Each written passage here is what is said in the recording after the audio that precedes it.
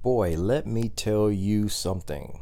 As much as I am a huge proponent in knowing thyself and knowing as much as we can about our amazing human bodies during our lifetime, there is nothing more powerful for facilitating that knowing of self. There's nothing more powerful than an injury, especially to your hip.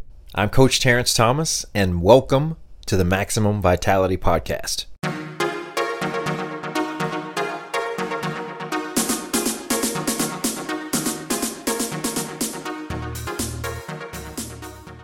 The popular pop singer Shakira said it best: the hips do not lie. Man, when you have an injury, to me, it's quite enlightening because you start to really become present to how fragile we are as human beings. And then for me, I marvel at the fact that we were able to evolve over these millions and millions of years and evolved into this modern day anatomy that we call the human body. And why didn't the freaking dinosaurs and everything else get wise enough to just flick us out of existence like the comparative flies that we are? I mean, it's a semi-rhetorical question, but I'm just talking anatomically speaking here.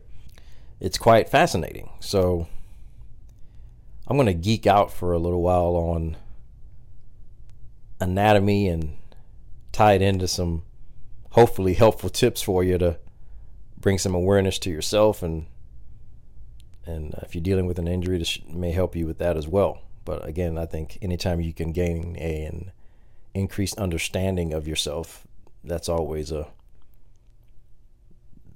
nuggets to be had.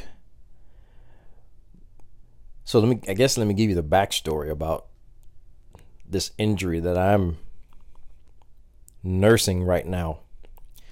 So I think this had to be around, I want to say 2014. I think I might have been deadlifting at the time. I was on a deadlift training cycle or something. It could have been a deadlift, but I remember I tweaked my hamstring, my upper hamstring, just for you guys who are in the industry or anatomy lessons, bear with me here, but for any civilians listening to this, so your hamstring is a two joint muscle, right? Meaning that it crosses two joints. It connects at the knee and also connects at the hip, so it affects both areas. So I ended up tweaking my hamstring as it connects into my hip, my sit bone. It wasn't a full tear, but it was a significant enough tweak to where it screwed up my mechanics. So fast forward, I want to say 3 or so months after that hamstring tweak had scarred down and quote unquote healed, at least I thought it did from a being able to use it again standpoint. I was teaching in California, and I was teaching a 5-day 40-hour course, and during the break on one of the days, I ended up just doing some light squats just to get some movement going and get some energy going through my body. And I just did some regular barbell back squats, and it wasn't, what the weight wasn't heavy comparatively. It was only I think it was like 135 pounds, which is just really nothing for me. So I was just handling it very meditative like, and very nice and slow on the negative, and kind of pausing at the bottom and just coming up, just trying to stay as strict as I could. No problem. The little energy building workout went fine, no problem. But then later on that day, I started to feel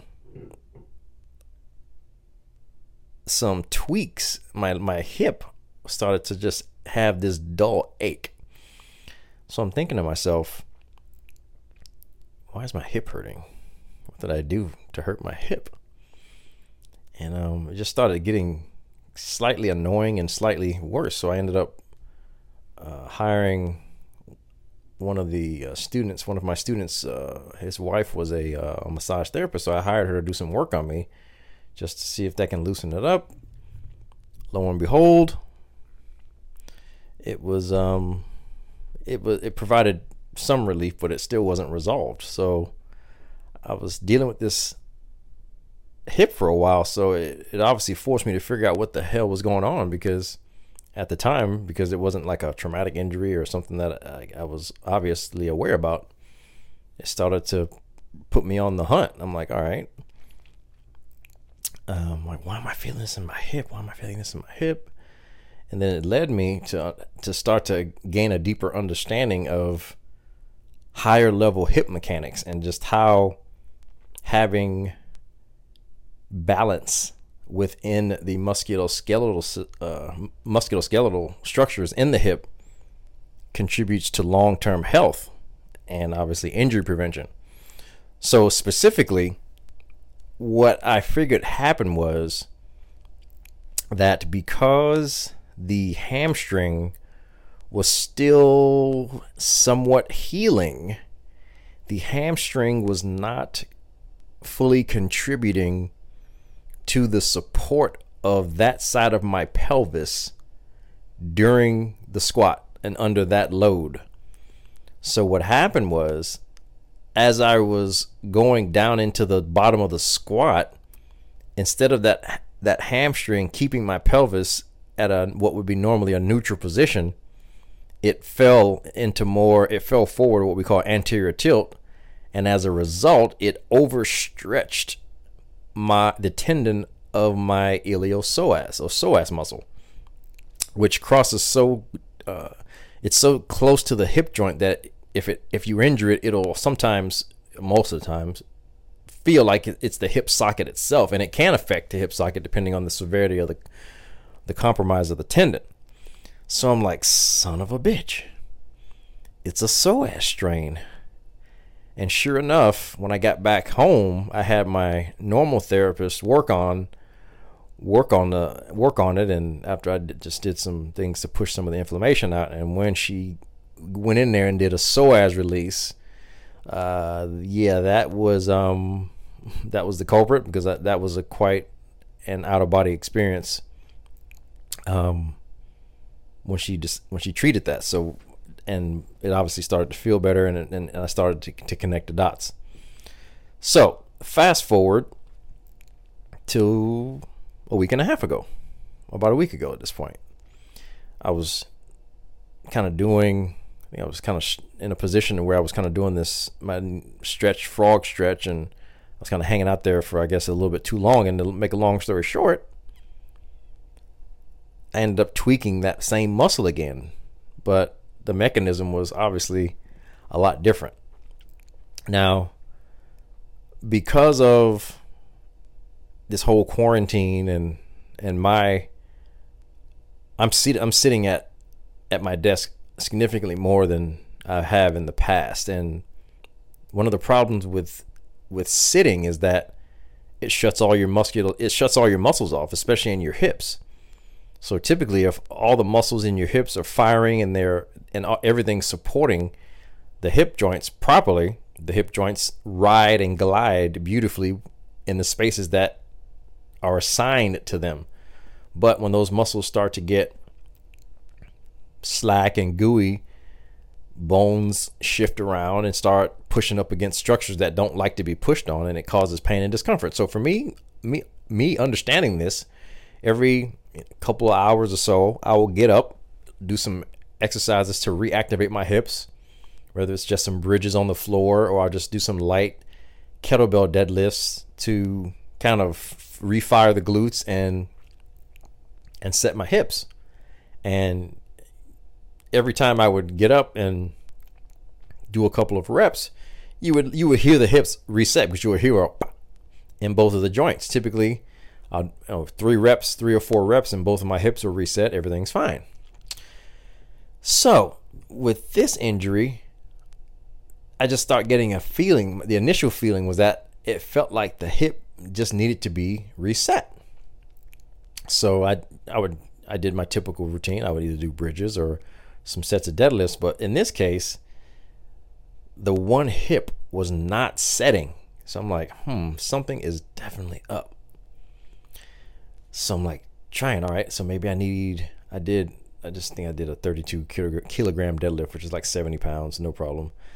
And I'm like, that didn't do it. All right, so maybe I need a heavier load to kind of create more force through the body to see if I can get that joint to reset that way, because the hips are a large joint, and sometimes you need a bigger load to actually move it, especially if you're a strong person. So I ended up just deadlifting.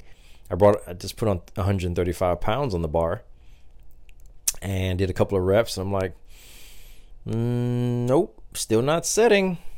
I'm like, man, it feels like I'm not able to get like to terminal extension on my one hip. Like, when you're at the top of a deadlift, you should be able to fully extend your hips and fire the glute, but for whatever reason, that glute wasn't firing well at the time. I understand now why it wasn't firing, and I'll explain that in a minute. But at the time, I'm like, is my hip flexor tight? So I went ahead and did a hip flexor stretch on that side for a couple of seconds, a couple of reps as well. Then I tried to deadlift again. Nothing, still wouldn't set. It actually felt worse, and there was my sign. So after that series, the hip started to hurt worse.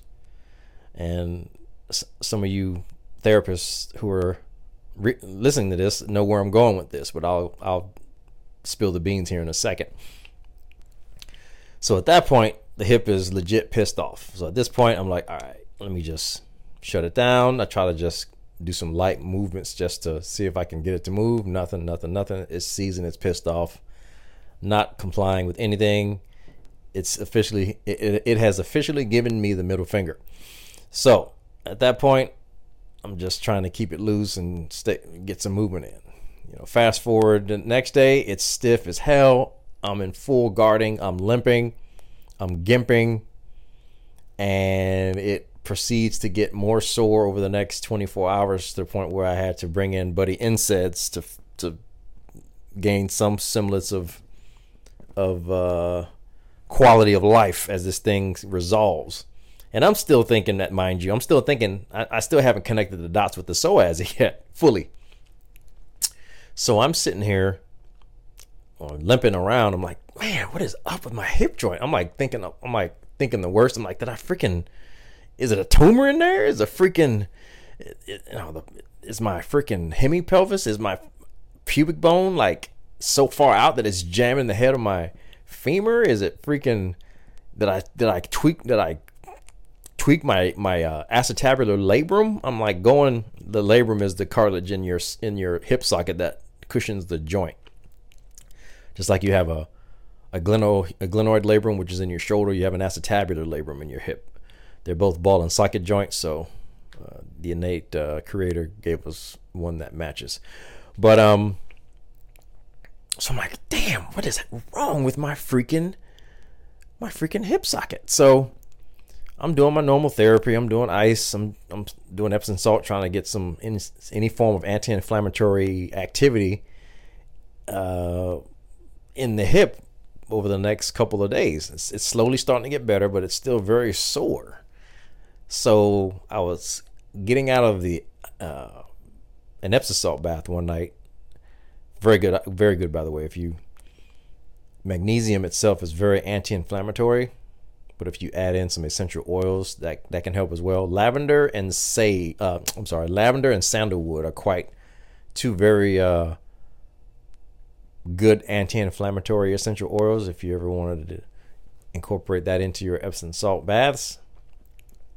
But anyway, I get out of the tub and I'm gonna put some more essential oils directly on my my hip. At this point, I'm throwing the kitchen sink at it in terms of treating everything. I'm trying to access and treat every freaking muscle around the hip.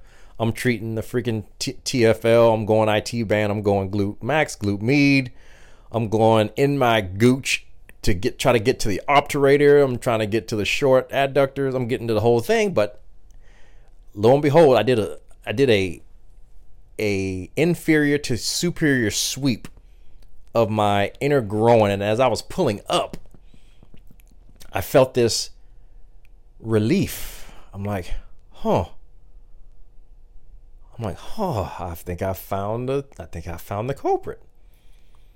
And I'm like, I think it's the psoas, because I'm essentially mimicking the movement, the mechanism of pull from the lower psoas tendon at this point. So I'm like doing it again. I'm like, oh yeah, there you are. And then that's when it finally dawned on me. I'm like, son of a bitch, it's a psoas strain. It's a psoas strain. So I go in, finally getting an understanding of what the heck's going on. I go crazy in there with my massage gun. I just release everything in there. It's almost did a pelvic floor treatment with that damn massage gun. I was way deep high, the inner insertion of the glute. I was in there, obviously on the sartorius, all the adductors in there. I was on the ischial tuberosity, the whole thing, just trying to loosen up all that and just get us enough blood in there. And finally, when I woke up the morning after that, it finally started to behave. So that was my long and arduous review of pelvic anatomy with emphasis on the mechanism of action of the iliopsoas group. So it's so interesting. I mean, there's whole texts written on the iliopsoas complex, and rightfully so, because it is a very important musculoskeletal complex.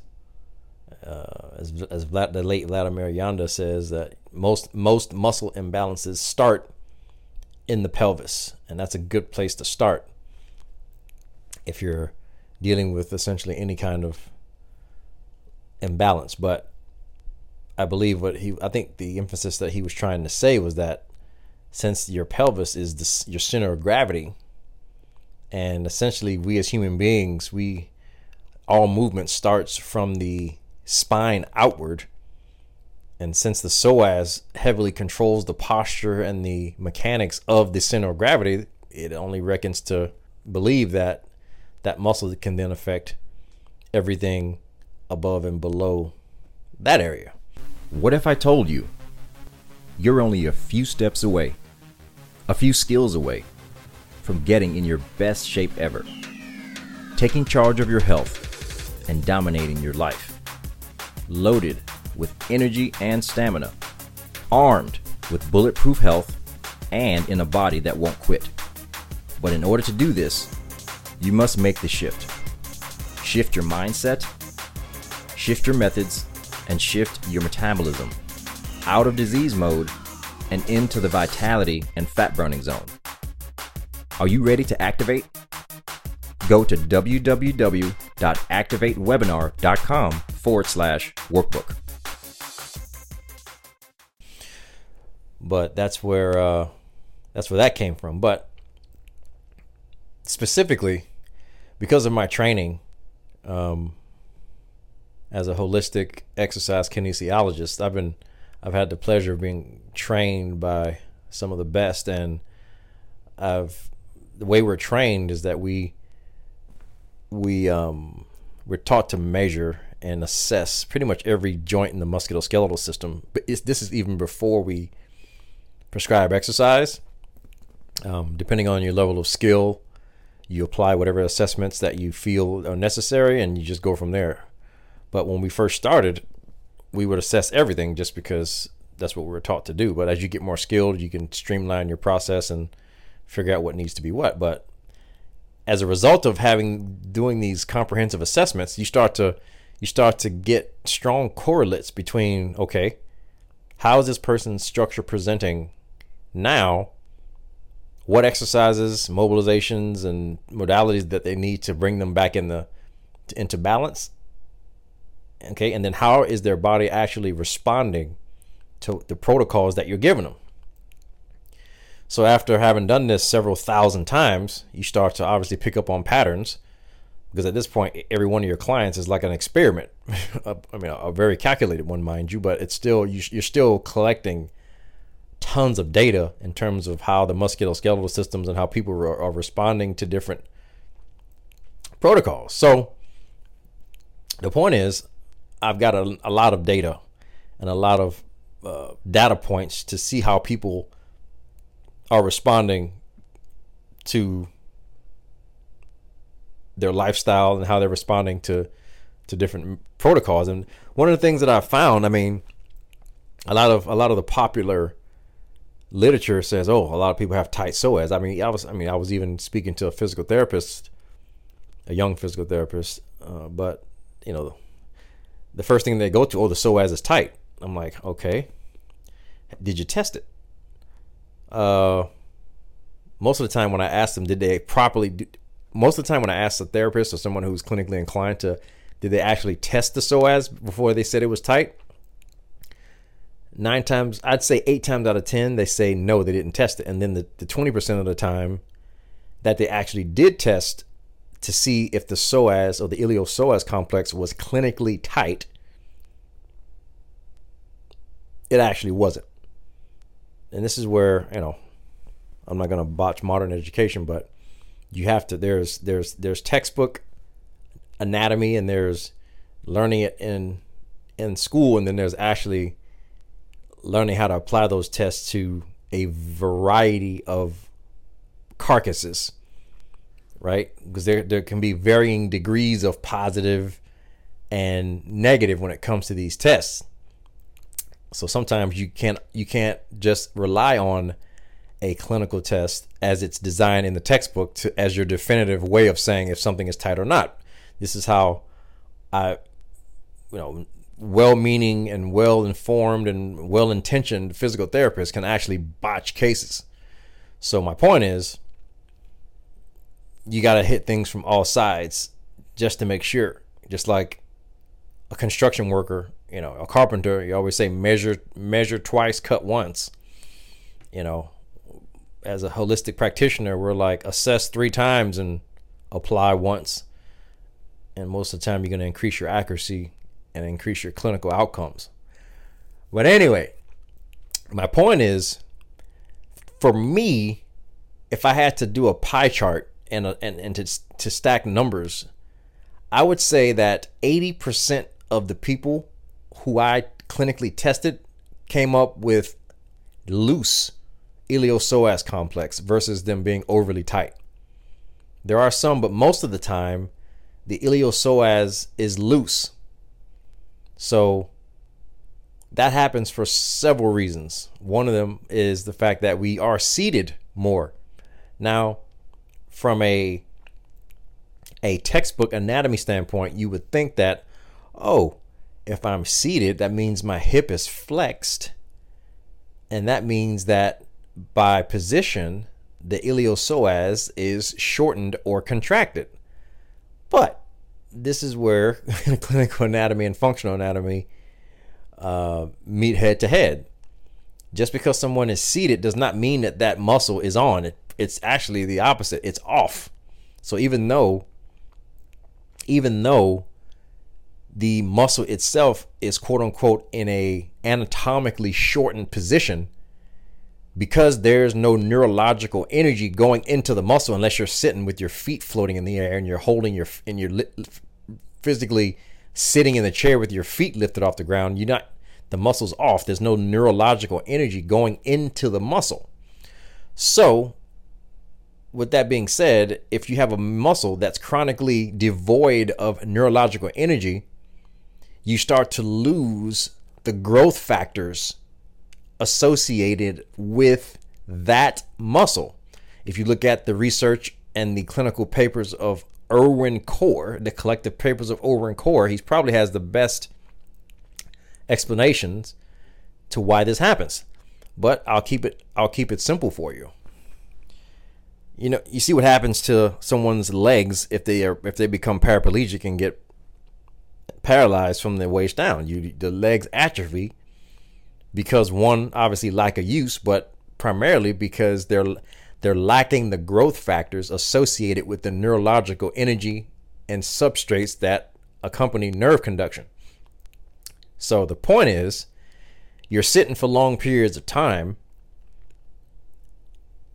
with the psoas slack and noodly, and they get weak and they get loose, and all of a sudden you try to stand up and the psoas now becomes a day late and a dollar short in its function, and you try to go walk or play racquetball or even do your weightlifting or do your Zumba and then this, your psoas isn't doing what it's supposed to do. Now you got muscles that are supposed to be doing one thing, but now trying to take up the slack from something that's supposed to be doing their job. And next thing you know, you got irritated joints, you got pissed off hips, low backs, knees, ankle, up and down the chain.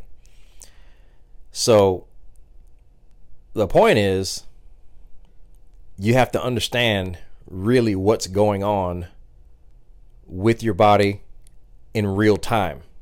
So yeah, it's one thing to understand textbook anatomy, but there's another thing to understand functional anatomy and what's going on real time, as you saw both in the story that I just mentioned, but also in my explanation of me figuring out what the hell happened to my hip with my own psoas. So, I'm thinking like, shit, I know what the hell I'm doing. And it was still a bit of a riddle for me. So how hard could it be for somebody who has no anatomical knowledge and has no knowledge of therapy and musculoskeletal system? How much trouble can these people get in when they have no clue what the hell is going on with their bodies and why they're hurting? So that just kind of brought me back to just how fragile we are as human beings. I'm like, fuck, man. I'm literally like this injury. I'm like literally like contemplating my whole existence. I'm like, fuck. What if this happened to me and I was like in the wild and I had to actually like hunt and defend? I would be fucked. I'm like, man, we are some fragile sons of bitches. And just how resilient we are, but yet how fragile we are at the same time. And it filled me with wonder. It humbled me, but it also fills me with gratitude and optimism and amazement that we were able to evolve over all of these years into who we are today, and to survive all of the things that we had to survive in order to be who we are as a species. So it's quite interesting, and it's quite it's for me, it's a scientific, it's a spiritual, it's a philosophical contemplation for me, emotional one even. So if you're ever contemplating your reasoning for being here, or if you ever come to a place where you are questioning the meaning of your life, or you feel like your life may be worthless, think about all of the evolutionary badassery that had to have happened for you to be born in the body that you're born in, regardless of if you like it or not, or if it's according to society's norms. The fact that you were born in a human body that's evolved over these years is fucking amazing. Just from an evolutionary standpoint, it's freaking amazing. And when you think about all of the trillions of mechanisms and processes and things that have to go right in order for a human body to be born in the form that it is, as a healthy human Homo sapien, just a double adjective there, but it's an amazing thing. That's the miracle of life, literally. So if you're ever questioning those, think about that, and that should hopefully help you come to the realization that if you're here, you're definitely here to do something and to be something and to serve something and to serve a higher purpose or a greater good, regardless of what that is. Because of the fact that there is a very long history and terrain of evolutionary things that had to have happened for you to be here, to be listening to this podcast, to be listening to my voice, and to be living and existing in this relatively amazing time that we're in today, regardless of the quarantine and all of the things that are going on politically in the United States and all of that. Even within all that, if you back up the microscope far enough, I think we can all agree that, relatively speaking, we're still doing quite fucking well. Think about it.